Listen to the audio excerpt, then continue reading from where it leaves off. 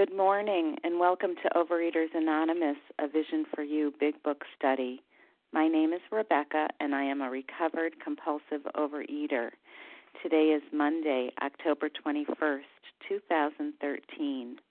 Today, we are reading from the Big Book, and we are in Chapter 7, Working with Others, on page 100, the third paragraph beginning with, If you have been successful.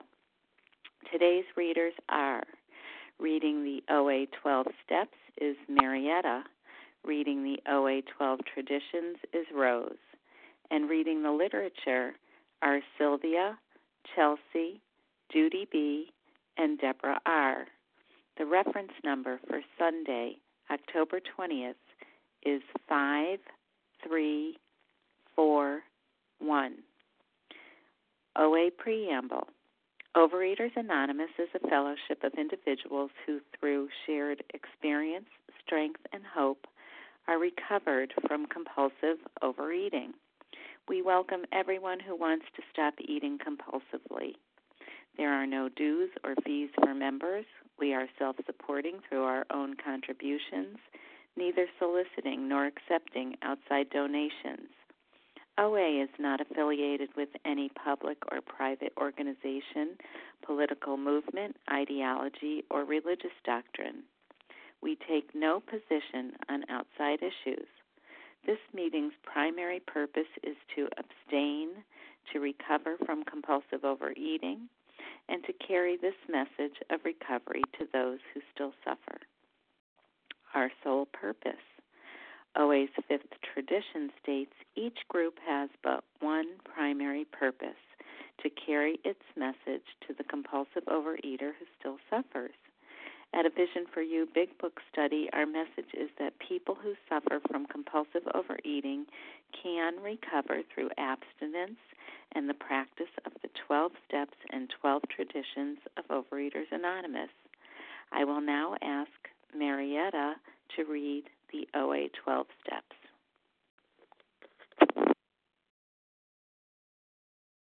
Good morning. It's Marietta from Virginia. The 12 steps of Overeaters Anonymous. 1. We admitted we were powerless over food and that our lives had become unmanageable. 2. Came to believe that a power greater than ourselves could restore us to sanity. 3. Made a decision to turn our will and our lives over to the care of God as we understood Him. 4. Made a searching and fearless moral inventory of ourselves. 5. Admitted to God, to ourselves, and to another human being the exact nature of our wrongs. 6. We're entirely ready to have God remove all these defects of character. 7. Humbly asked Him to remove our shortcomings. 8. Made a list of all persons we'd harmed and became willing to make amends to them all. 9. Made direct amends to such people whenever possible, except when to do so would injure them or others. 10. Continue to take personal inventory, and when we were wrong, promptly admitted it. 11. Sought through prayer and meditation to improve our conscious contact with God as we understood Him, praying only for knowledge of His will for us and the power to carry that out. 12. Having had a spiritual awakening as a result of these steps, we try to carry this message to compulsive overeaters and to practice these principles in all our affairs. And I pass. Thank you. Thank you, Marietta.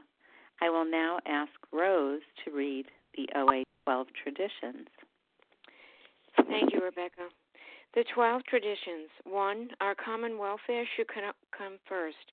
Personal recovery depends upon OA unity. 2.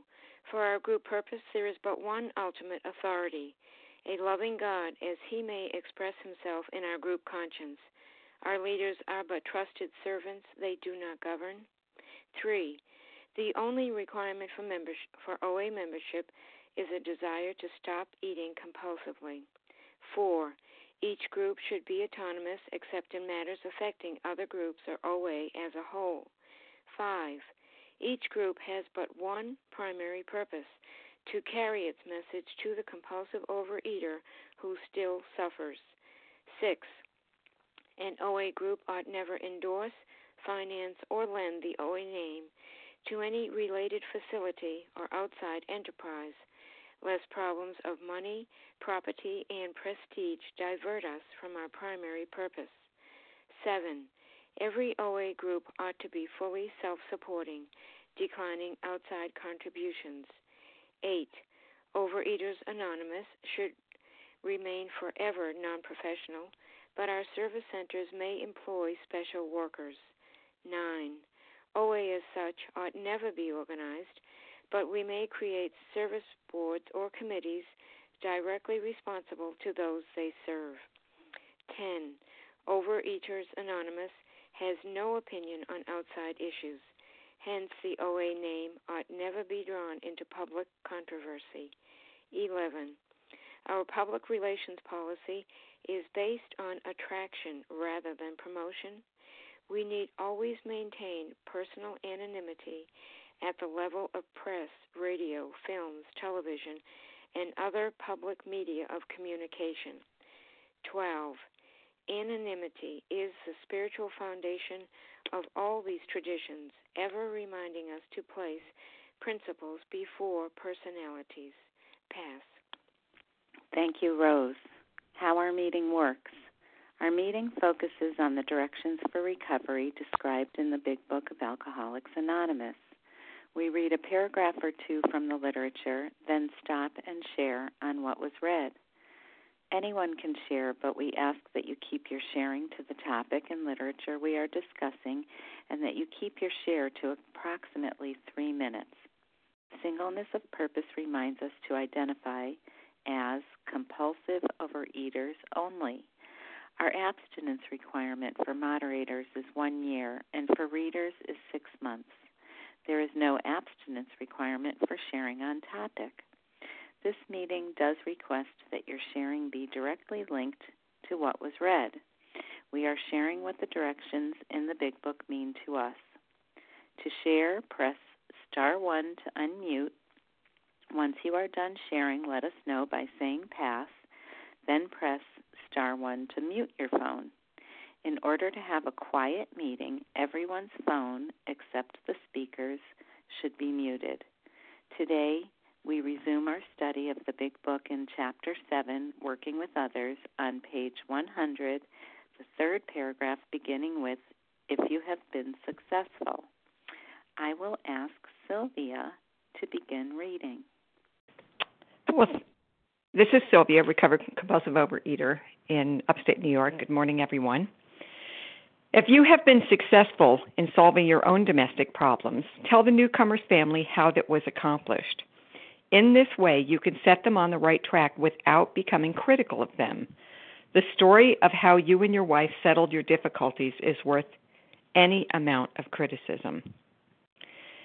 And great paragraph. You know, we've been so involved with first of all, you know, getting sober, getting recovered, and then we've paid attention to helping others. And here we're looking at how that affects our family. And we know that we have affected our family, and we think with food we haven't affected our family that much. And so this is another way that we've gotten to, you know, reveal and be honest. You know, my own experience can tell you how it has affected my family. And when I first read this paragraph, you know, I know that my family life, my domestic problems have been pretty much resolved. And it's been so good for so long, I actually had to think quite hard, well, what was that like and how difficult was that? And for me, the kinds of things that changed is, for one thing, I started to bring a new honesty into my relationship. And the biggest thing probably, it wasn't always about me. Now, that was true at work, but that had really obviously been true in all aspects of my life, including my family. And so I got to change my relationship with my husband, because if he did something, it wasn't necessarily how could he do that to me, or why didn't he do the dishes, or why, you know, it was all about me. All of a sudden, if he started to get cranky, or if I was cranky, I would immediately do a 10-step and go, what's that about for me? Oh, I'm tired. It has nothing to do with him. And I mean, I guess that's one simple example, but basically I used to blame him for so much. And when I started to do my Living in Recovery 10th, 11th, and 12th, I got to see that almost always it was not about him. It was about me. I was worried about something. I was tired. And if I didn't want to do something, therefore he should because I was tired or I was whatever, and not thinking about what his life was going through. And so that was a big part of it. And the big part of just being honest with my own feelings, I'm not critical of him anymore. I'm not trying to change him anymore. And as that happened, he could relax because he didn't know what the heck was going on with me. He loved me, but he didn't know what was going on with me. And I didn't know what was going on with me. So that's just a very simple example. And once again, the big part of this, if I have been successful in solving my own domestic problems, which I have, my experience is what will help a newcomer. And if I try and tell someone how to change their life, it's not going to work. But if I say, boy, this is how it's changed for me, it worked for me, I can give someone some hope. And with that, I think I'll pass. Thank you for allowing me to share. Thank you, Sylvia. Would anyone else like to share on this paragraph? Barbara? Rose? Okay, Barbara first, and then Rose. Go ahead, Barbara. Thank you. This is Barbara. I'm a compulsive overeater.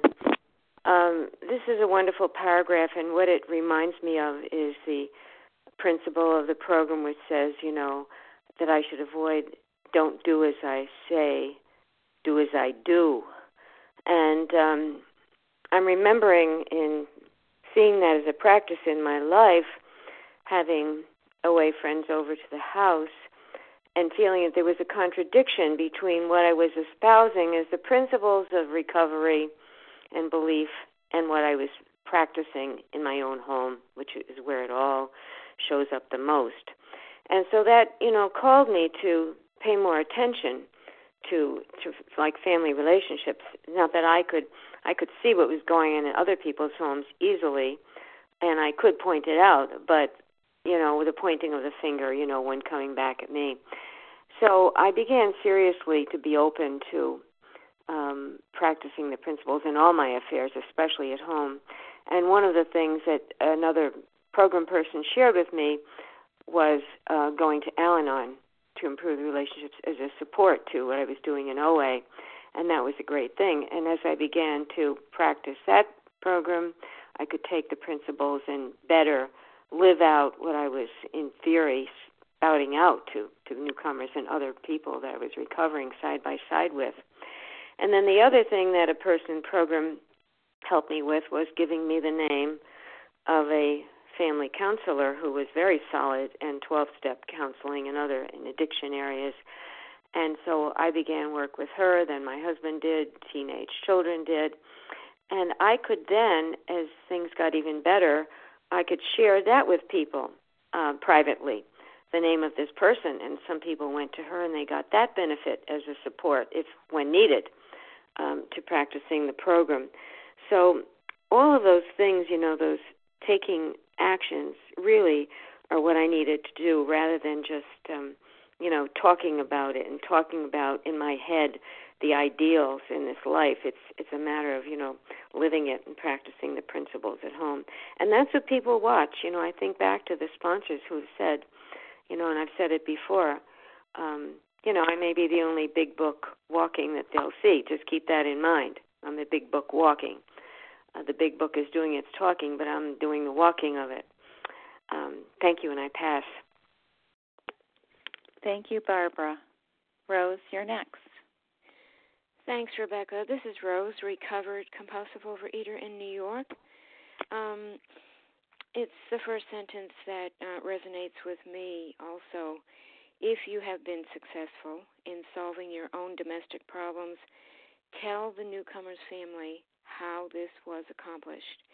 And a couple of things in terms of my own experience with this sentence. And what is so lovely is that God has given me the experience, especially with my two children. I have a married daughter who's 30 with 3 children of her own, and a 28-year-old son who's not yet married. And prior to my being brought through the steps, I believed pretty much that their business was my business, just putting it pretty plainly. What their lives were about, even my married daughter's, was what my life was about. And I had a unwritten rule from somewhere that I could speak up and say and direct and advise and all of that. So if anybody's a mother on the phone, they'll understand what that behavior is like. After I completed my 5th step especially, and now having been brought through all of the others as well, and I have been blessed with a sponsor who has married grown children as well with grandchildren, who has been able to share her experience on this sentence, on this paragraph with me. And I want to say it was a process for me to accept the truth and the facts that the lives of my children, the lives of my friends, the lives of people that I, quote, believed I cared for and loved for, that actually their life wasn't my business. And what I had to offer them when asked for help or advice or whatever would be the experiences that I've learned from. And I can, these 9-step promises that are and have been materializing in my own life, the fact and the principle that it's none of my business what other people's lives are about, and that if I am in fit spiritual condition from working these steps, especially this 10, 11, and 12, which puts me into all 12 steps every day, then what I have to give is to tell, especially the people I sponsor or the many beautiful women that often call me or the ones that I speak to, all I do is tell them what I'm doing. And the remarkable thing about it is that I'm learning to keep my mouth shut, pause when agitated or doubtful, seek God's will to find out what does He want in everybody else's life. And even in saying this, I realize this is a year ago. This was not Rose's SOP. And the instructions are pure and clear and precise and direct. And the task is to read the book and then do it. So with that, Rebecca, thank you for letting me share. I'll pass. Thank you, Rose. Would anyone else like to share on this paragraph? This is Leah. Hi, Leah. Go right ahead. Hey, Rebecca, thank you for your service. Good morning, everybody. My name is Leah. I'm a recovered compulsive overeater. If you have been successful in solving your own domestic problems, tell the newcomer's family how that was accomplished. This is where we get to be used. We get to, the big book says, we get to utilize that dark past of ours, and that becomes the greatest possession that we have, because it can be a message of hope. It is a message of hope. Those of us that are recovered, who have been transformed by these steps, are now God's agents. We're living proof that some power greater than human power is working in our lives, in all facets of our lives. That's what we offer today. That's why Dr. Silkworth said in the doctor's opinion that you may rely absolutely on anything they say about themselves. Why did he say such a thing? He said such a thing because we carry a message of depth and weight. And we have the opportunity to tell, and that's exactly what we do, whether it's to the still suffering compulsive overeater or the very concerned loved ones, the concerned, couple that are going through troubling times in a marriage. We say that, we have been transformed. I am not what I used to be. this program of recovery, specifically steps 4 through 9, have allowed me to be born again, not in my body, but in my mind, where old ideas, emotions, and attitudes that were certainly affecting a young marriage, as it was in my case, have been cast aside, and a whole new set of ideas, emotions, and attitudes now dominate me. I, no longer experience the lack of emotional intimacy or the lack of physical intimacy or the unpredictability, the inconsistency, the unreliability, the irresponsibility that was born out of my disease. The program of recovery, when embarking on those steps, again, specifically steps 4 through 9, as a result of those steps, I don't think the way I used to think, I don't feel the way I used to feel, and I do not behave the way I used to behave. That's a message of hope for a husband who's fed up, that comes to an open meeting to listen to what we're all about. That's a message of hope and possibility. That's a message that, this program works. We are changed as a result of this program of recovery, not through any personal success or any personal power on our part, but the submission and the obedience to the application of these steps. We needed a new mind, a spirit-guided mind. And that's possible to receive through this process of the 12-step program. And with that, I pass. Thank you. Thank you, Leah. Would anyone else like to share on this paragraph? Well, this is Rebecca, a grateful, recovered, compulsive overeater. And I really appreciate what everyone else had to say about what was read so far. And I just wanted to mention that this paragraph is referring back to the prior paragraph that was read on Friday, where family members of a newly sober addict might still be quarreling with them and arousing resentment and jealousy, and might still be impatient because that person, while, the blessed fact is that they might be sober, but they're still undergoing a period of growth. And so this paragraph that we read today, I'm getting from it that these are instructions that we can use with the family members of the addict, the compulsive overeater in our case, but also with just people in general.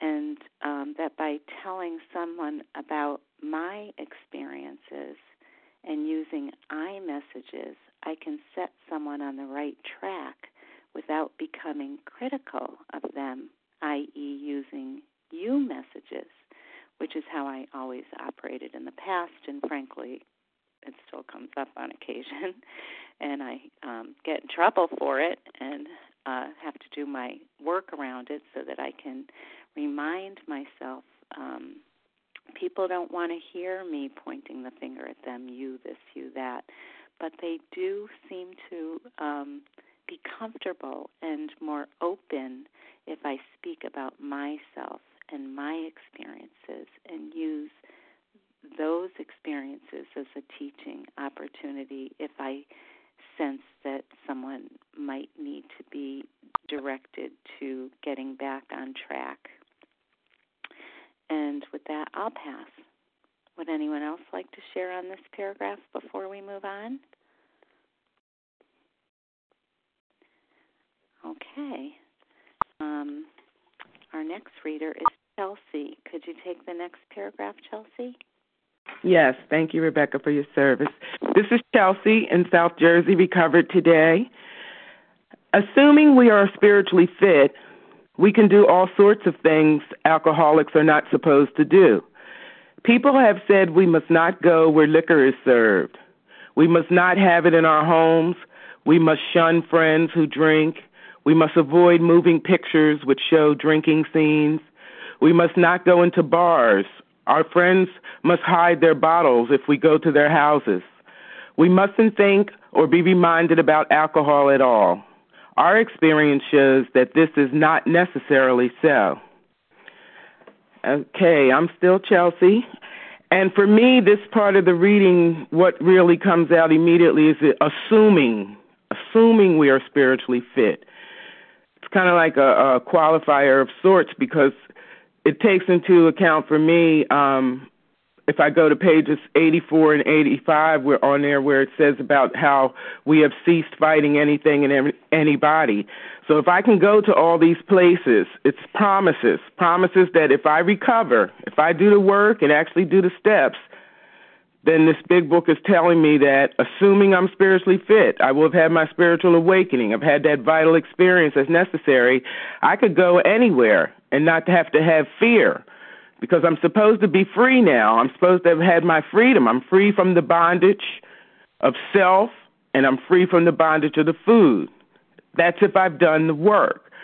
So what this says to me, that if I'm feeling shaky, if I have an event or something coming up, and I'm feeling I'm all in angst and everything about it, and every time I share, I'm all saying how razzled or whatever I am. Oh, my goodness, I got XYZ event coming up, and they're going to be serving A, B, C, and D. Oh, I'm terrified.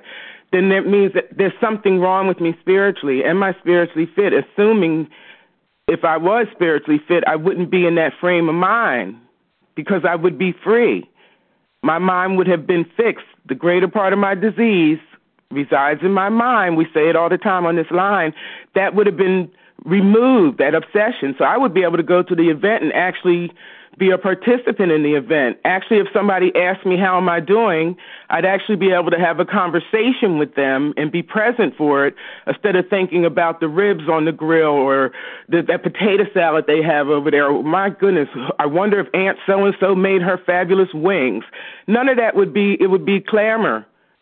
But the main thing would be I would be able to go because I know I wouldn't be going alone. I would not be going alone. Because if that source that's greater than myself resides with me and I've freed, I've cleaned house, and I continue to clean house to keep the pipeline open, I'm not alone. It's always there. It's going with me, so I don't have to have fear. I don't have to have doubt. And if I do, my natural instinct then would be to turn. Maybe I may have to go off and call a fellow. I have a network of people that I can tap into, especially for times when self creeps up. Somebody that could tell me, you know, your selfish and self-centered slip is hanging, Chelsea. You need to put that in check. I can go to events. I can go to things without fear. And to me, these promises of recovery are in this whole section right here that I just read. All the different things it lays out that we should be able to do. And they're very straightforward. And this is the guarantee.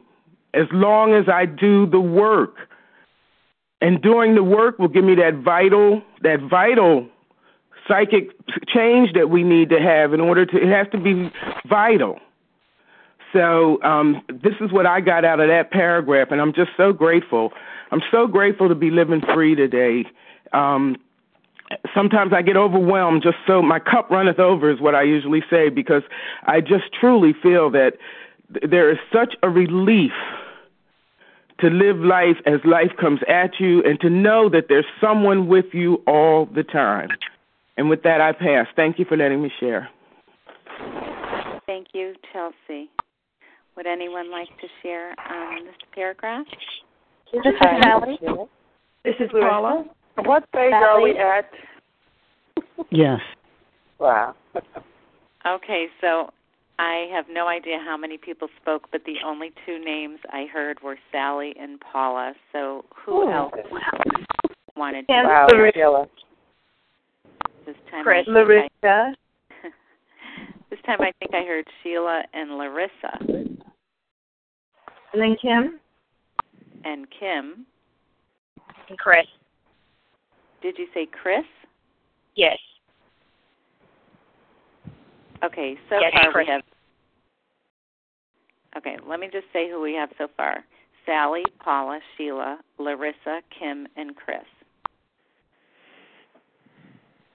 Did I get everyone? Sally, it's your turn. Okay, thank you. Good morning, Rebecca. Good morning, A Vision for You. This is Ellie, recovered compulsive overeater. I heard someone say, what page are we on? And we are on the bottom of page 100. And assuming we are spiritually fit, we can do all sorts of things alcoholics are not supposed to do. People have said we must not go where liquor is served. We must not have it in our homes. We must shun friends. It goes on to say we must avoid moving pictures. We must not go into bars. We must hide their bottles if we go to their houses. We mustn't think or be reminded. And so what I see here, besides the fact that, of course, we see a whole bunch of our musts, but I see a lot of control tactics. And that was who I was for 30 years in OA. It was all about avoiding people, places, and things. That's what I was taught, and so that's what I tried to do. But how do you avoid your own children when they are a trigger? And, of course, that was a huge problem. But when I read, assuming we are spiritually fit, first of all, I'm reminded, page 25 tells us right in the middle of the page, I don't think it's an accident that it's in the middle, that here and there, once in a while, alcoholics have had what are called vital spiritual experiences. It goes on to say it again at the bottom of the page. It says, this hope, however, was destroyed by the doctors telling him that while his religious convictions were very good in his case, they did not spell the necessary vital spiritual experience. Of course, the word vital is very important, essential, indispensable, life-supporting. That's a very powerful word. And again, it says, assuming we are spiritually fit. And so what I see here is a condition is being set up. We have a condition. If we are spiritually fit, we can go anywhere. That's what we're told in the story of Roland Hazard on the bottom of 26. It says that this man still lives and is a free man. He does not need a bodyguard, nor is he confined. Here's the key. He can go anywhere on this earth where other free men may go without disaster, provided, there's the condition, provided he remains willing to maintain a certain simple attitude. And the attitude that is provided is the vital spiritual experience that's spoken of later in that page twice. So back to page 100, assuming we are spiritually fit, we can do all sorts of things alcoholics are not supposed to do. People have said we must not go where liquor is served. And so when I look at these sentences, and of course we're about to run into page 102, which was for me the key, one of the keys, but certainly a key for me getting finally abstinent after years of relapse. It says at the top of 102, go or stay away, but whichever seems best. But be sure you are on solid spiritual ground before you start and that your motive in going is thoroughly good. This was a key sentence for me, especially where my kids were involved, because my kids presented huge triggers for me, and it never failed. When I visit my kids in New York, I would do a triple somersault right into a pool of food by the end of each visit, until finally a sponsor had the guts to say to me, you can't go. You don't have a good, solid spiritual platform to stand on, Sally. You have to wait. You just have to wait until you're spiritually on solid ground. And I waited over 4 months to see my kids and my grandkids. And when I did go, I went for 3 hours. That's all I could afford to go. I couldn't take a chance. Does that mean I can't go now? Of course, I've gone for over a week to visit them because now I'm on solid spiritual ground. That's what this paragraph is saying to me. It's telling us clearly that at one time in our lives we lived in a series of control. Try not to go near it. Don't go near that smell. Don't go near that restaurant. Don't go near that experience. That isn't the case anymore. I can go anywhere, assuming I'm on solid spiritual ground. Thanks for letting me share. With that, I pass. Thank you, Sally. Paula, you're next.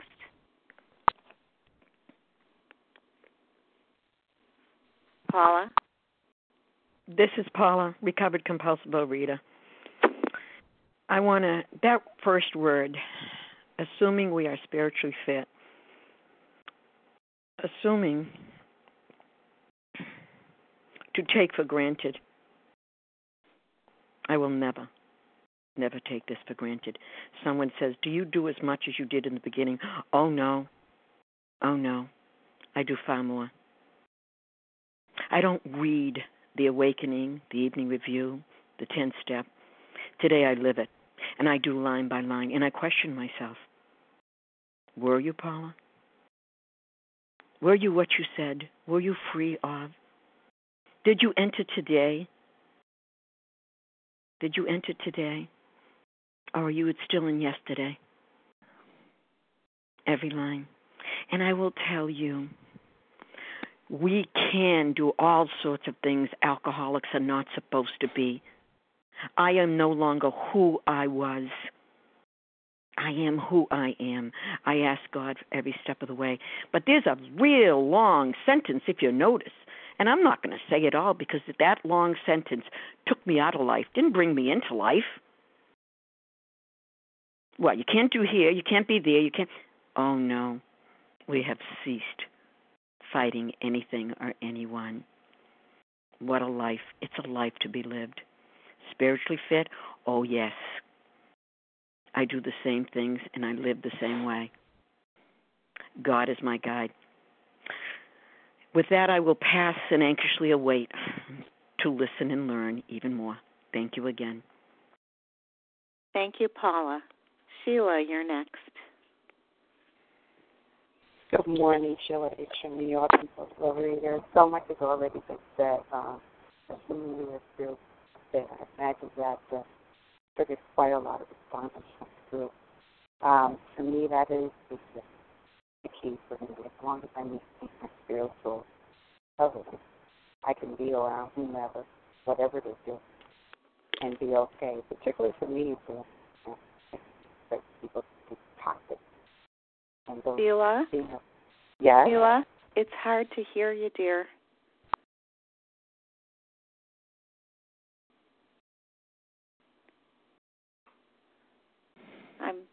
I'm sorry to have interrupted Sheila, but it just wasn't clear. Are you still there, Sheila?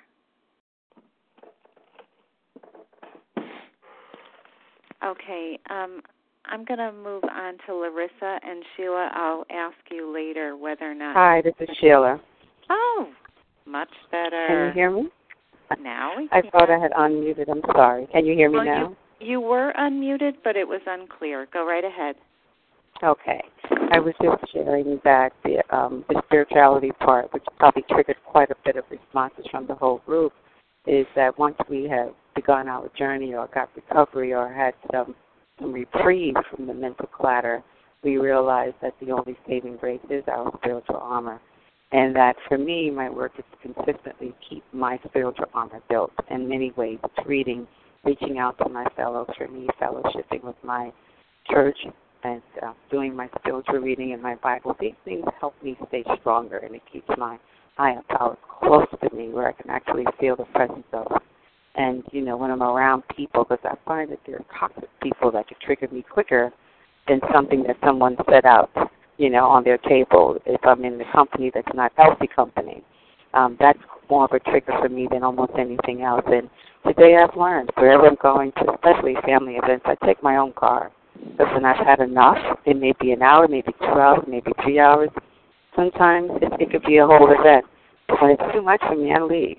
I don't allow myself to. But what I did find, as long as I keep my spiritual armor built up, then I can tolerate more or endure more and just be around family. But I pick and choose what I do. It's not so much within my home, because there's things in my home. I have young people in my home, and it's not a problem for them, so I don't necessarily deprive them when I go shopping, not buying it.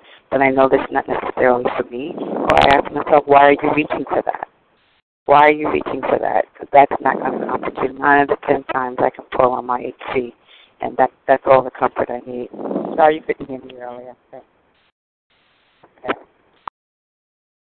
Thank you, Sheila. The sound quality was poor still, just so you know. Larissa, you're next. Good morning. My name is Larissa. I'm a grateful, recovered, compulsive eater and relapse survivor. So grateful to be with you all this morning. love what's already been shared. So for me, this paragraph evokes the antithesis of, this is, instead of seeing what we could pack into the stream of life of what we could do for others, which is what we're instructed to do, to check on in our nightly review, this is a check out from life. This is saying, my disease is more important than showing up for other human beings. And so much of regular OA taught me that I should be mindful of people, places, and things and avoid them. And today, by God's grace, because I am in fit spiritual condition, I can go anywhere on this earth. And I'm reminded of, with my family of origin, and some people have spoken already about the family triggers, my family was a dry well that I would go to thirsty. So I would show up for any family function and not receive because I was so empty. I was looking for all of them to fill me up. And today I'm able to go with a spirit of patience, love, tolerance, kindness, and goodwill. I'm able to be filled up with God going in that door and see how I can be of service to them. So from the moment I walk in the door, it's not about me and what they can do and give to me. It's about what can I contribute to the situation. And this is true for weddings. This is true for family events. All the things that used to be such turmoil when I was living in the throes of this disease. And again, for me, it's the reminder that all of this stuff is focused on the symptoms. The bottles were but a symbol.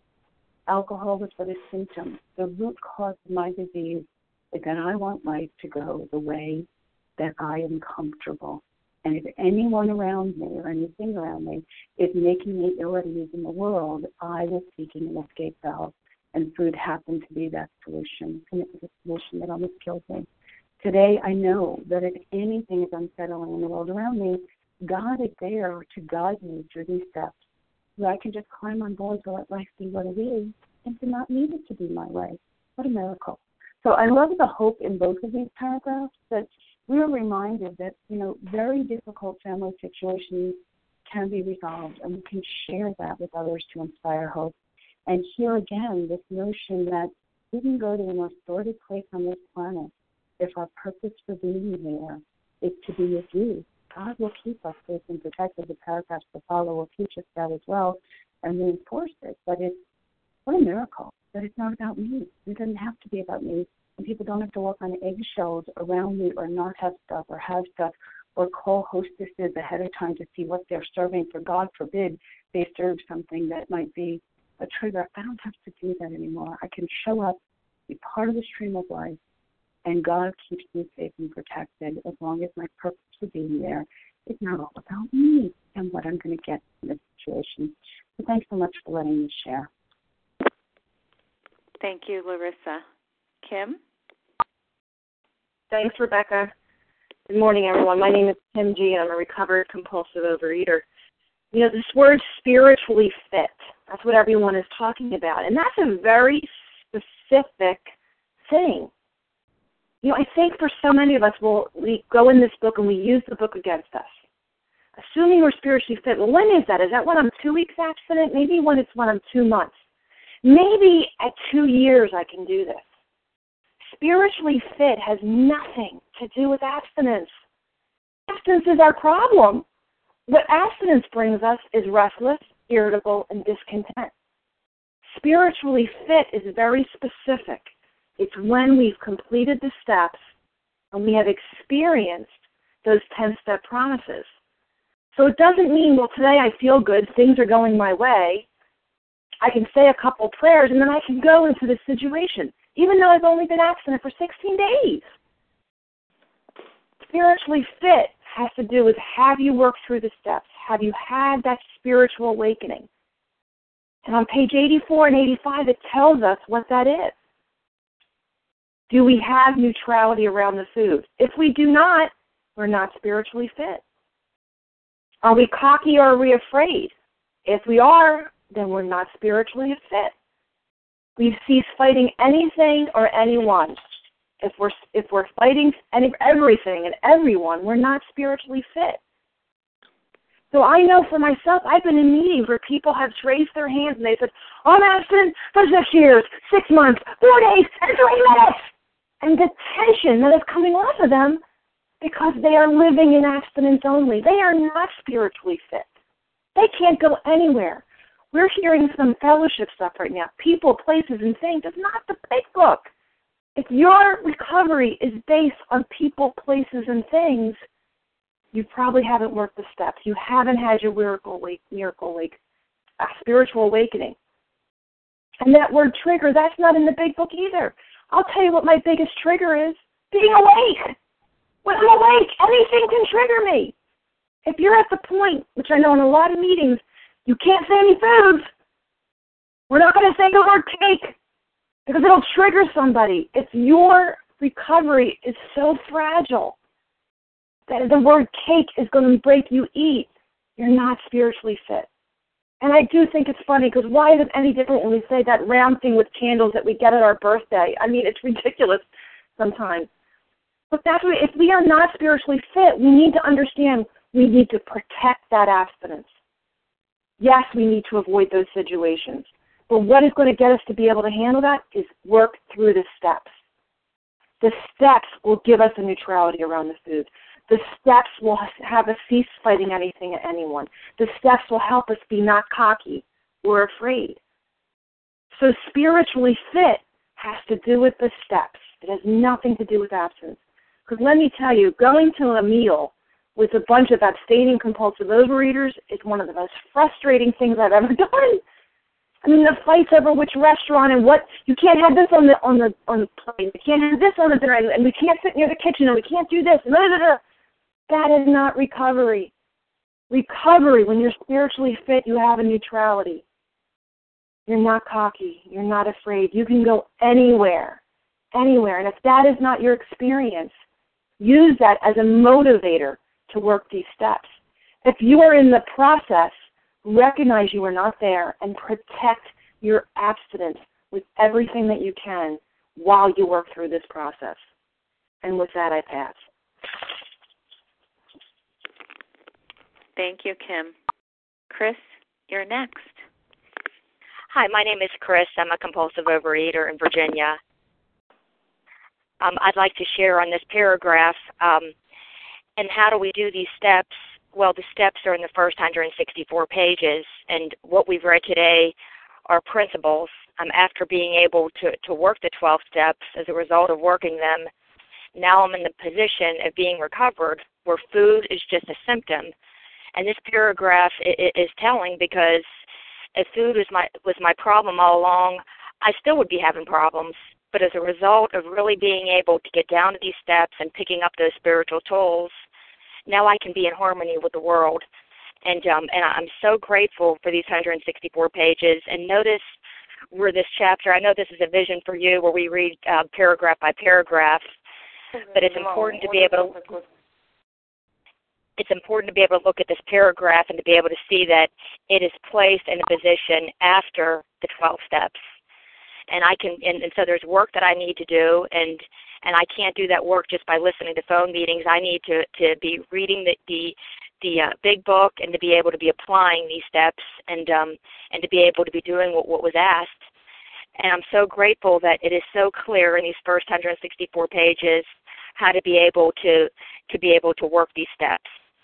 And I know I'm on shaky grounds if I'm not doing step 10, 11, and 12 and being able to be plugged into God, because it's God that keeps me abstinent. And that food is just a symptom. And all I have is just that daily reprieve contingent on my spiritual basis. So the question is, and I can't be a two-stepper of being able to just go through step 1 and 12. I have to be able to do these steps as it's written in the big book.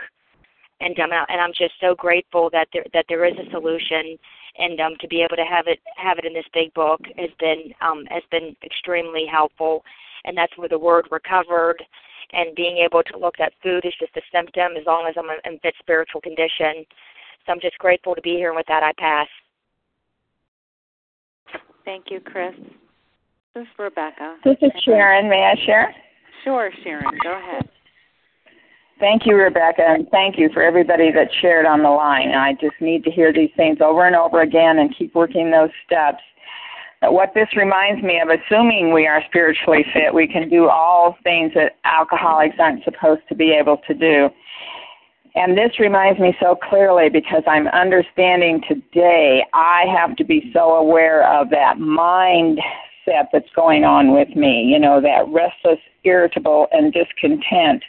And sometimes that can be subtle, and if I miss it, I am going to set myself up. And it just reminds me so much today of the story of Jim, in the big book, where he was just a little irritated, and it even said he hadn't enlarged on his spiritual condition. And so that mindset was what set him up, to go and then believe that he could have a little bit of whiskey with his milk, even though that wasn't his intent when he walked into that bar. He was just going to have lunch. And so that's what I'm seeing today, the importance that I must put on keeping those steps clean 4 through 9, keeping my mindset clean 4 through 9, because that is what will send me back to the food. And I have to be humble before God and say, Lord, help me, because I can deceive myself very easily. So I must be diligent about when those thoughts come into my mind right away. I need to do something about that. And then I can be free. And I have been free since working these steps and continuing on with step 9.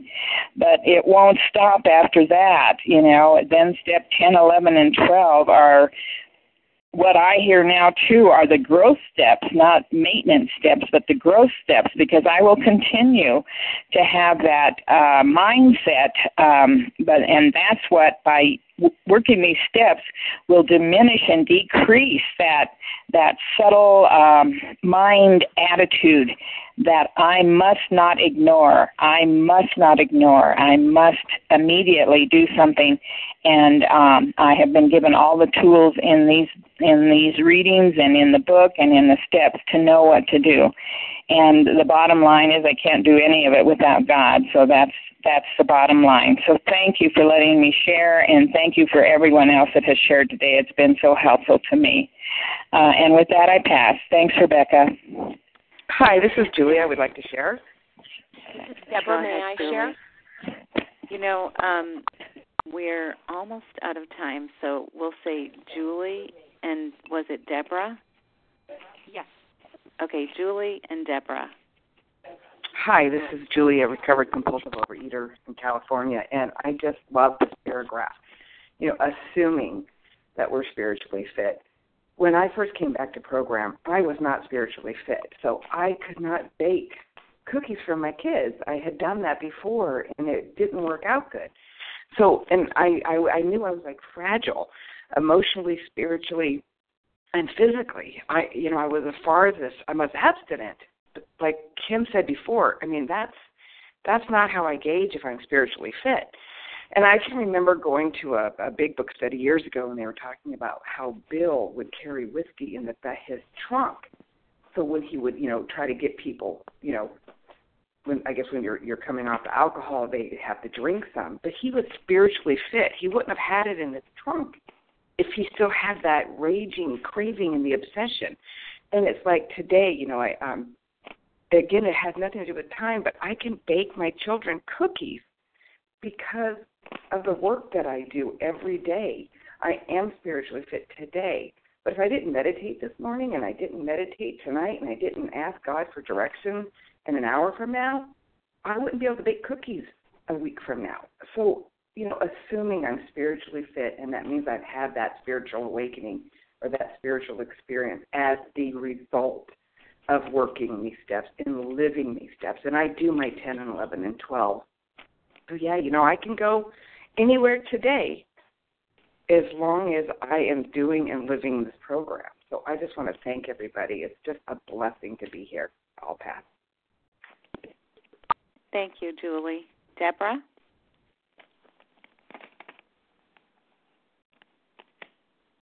Press *1, Deborah. This is Deborah. Needed to unmute. Good morning, A Vision for You. And thank you for being here to study and read and teach and practice. And we meet these conditions every day. An alcoholic who cannot meet them still has an alcoholic mind. And I thought of going back to the doctor's opinion. Men and women drink essentially because they like the effects and that to them, their alcoholic life seemed the only normal one. They are restless, irritable, and discontented until they can experience again ease and comfort. And if that's what I'm still looking for, I haven't done, in the past. That was my clue. And with, thankfully, being a recovered compulsive overeater and through these steps, it's good to keep my history green because I used to feel very much like what it described me in the doctor's opinion. And by the grace of my higher power, I've been given that freedom. We're not using I needed to do the work. A quarter. And I am very much, we can meet these conditions every day. And if I can't, I still have an alcoholic mind. And that is the simple test. And I was away this weekend. I am one who, does take a lot of my food with me because I didn't know what they had there. I've been at this location before for a retreat, and they had, a variety of things. They've got other clients besides just the overeaters meeting there. And it was interesting to hear how others, there was something Deborah. in those. Yes? Deborah, I'm so sorry to interrupt, but someone's line is unmuted and interrupting Deborah. Could you please star 1 to mute your phone? I'm sorry, Deborah. Go right ahead. That's okay. I am just, and with these steps, the point, being, assuming I am spiritually fit, I feel working these steps day after day, living in 10, 11, and 12, and keeping my side of the street. I peacefully sat there, as the disease spoke of how their excuses were, how they ate this thing, and then they weren't feeling good. I saw the same thing and said, I don't know what's in that. I'm not going to eat it. I will eat the starch I brought. And that, for me, is living life on life's terms. And, if I don't know, I can ask. And if I can't find somebody to ask, then I don't go, I'm spiritually fit says I don't play with fire. And for that, I am grateful, and I pass. Thank you, Deborah. I'm so sorry for the distraction. Someone's phone is unmuted, and there is noise on the line. I'm going to pause briefly while everyone checks. Oh, that sounds much better. This is Rebecca, and I'm a recovered compulsive overeater. And what I'd like to share on this paragraph is about we must shun friends who drink. And how this program applies to me with regard to that particular phrase is that a dear friend invited me on vacation, and she perhaps is a compulsive overeater, and there were others invited who were also perhaps compulsive overeaters. And I got into my head about whether or not I should go because I'd be subjected to being with compulsive overeaters 24/7 for a week. And luckily, I have a wonderful sponsor and a method of dealing with these concerns, which is to go to my sponsor and talk to her about it. And she helped me to see that this program teaches me to practice these principles in all my affairs. And since I am spiritually fit, I can go on vacation with compulsive overeaters, and it is not my place to shun my friends who overeat. And I can enjoy time with them without judging them or thinking that they're going to impose their ways on me negatively, and that I can go in a spirit of love and compassion and tolerance and patience and have a good time. And so I cleared that negative thinking before I left my home, and I was able to go and enjoy their company and show up as an example of what this program and what God can do for us without trying to change them or shun them. And with that, I'll pass. And it's the end of our meeting. I think there may be others who want to share, and luckily we have another hour in which to do that after we wrap this portion of the meeting up. So thank you to everyone who has shared. We will now close with the reading from the Big Book on page 164, followed by the Serenity Prayer. Will Judy B. please read A Vision for You? Our book is meant to be suggestive only. Good morning, Rebecca. Good morning, everyone. This is Judy B., grateful, recovered, compulsive overeater in Massachusetts. Our book is meant to be suggestive only. We realize we know only a little. God will constantly disclose more to you and to us. Ask Him in your morning meditation what you can do each day for the man who is still sick. The answers will come if your own house is in order. But obviously you cannot transmit something you haven't got. See to it that your relationship with Him is right, and great events will come to pass for you and countless others. This is the great fact for us. Abandon yourself to God as you understand God. Admit your faults to Him and to your fellows. Clear away the wreckage of your past. Give freely of what you find and join us. We shall be with you in the fellowship of the Spirit, and you will surely meet some of us as you trudge the road of happy destiny. May God bless you and keep you until then.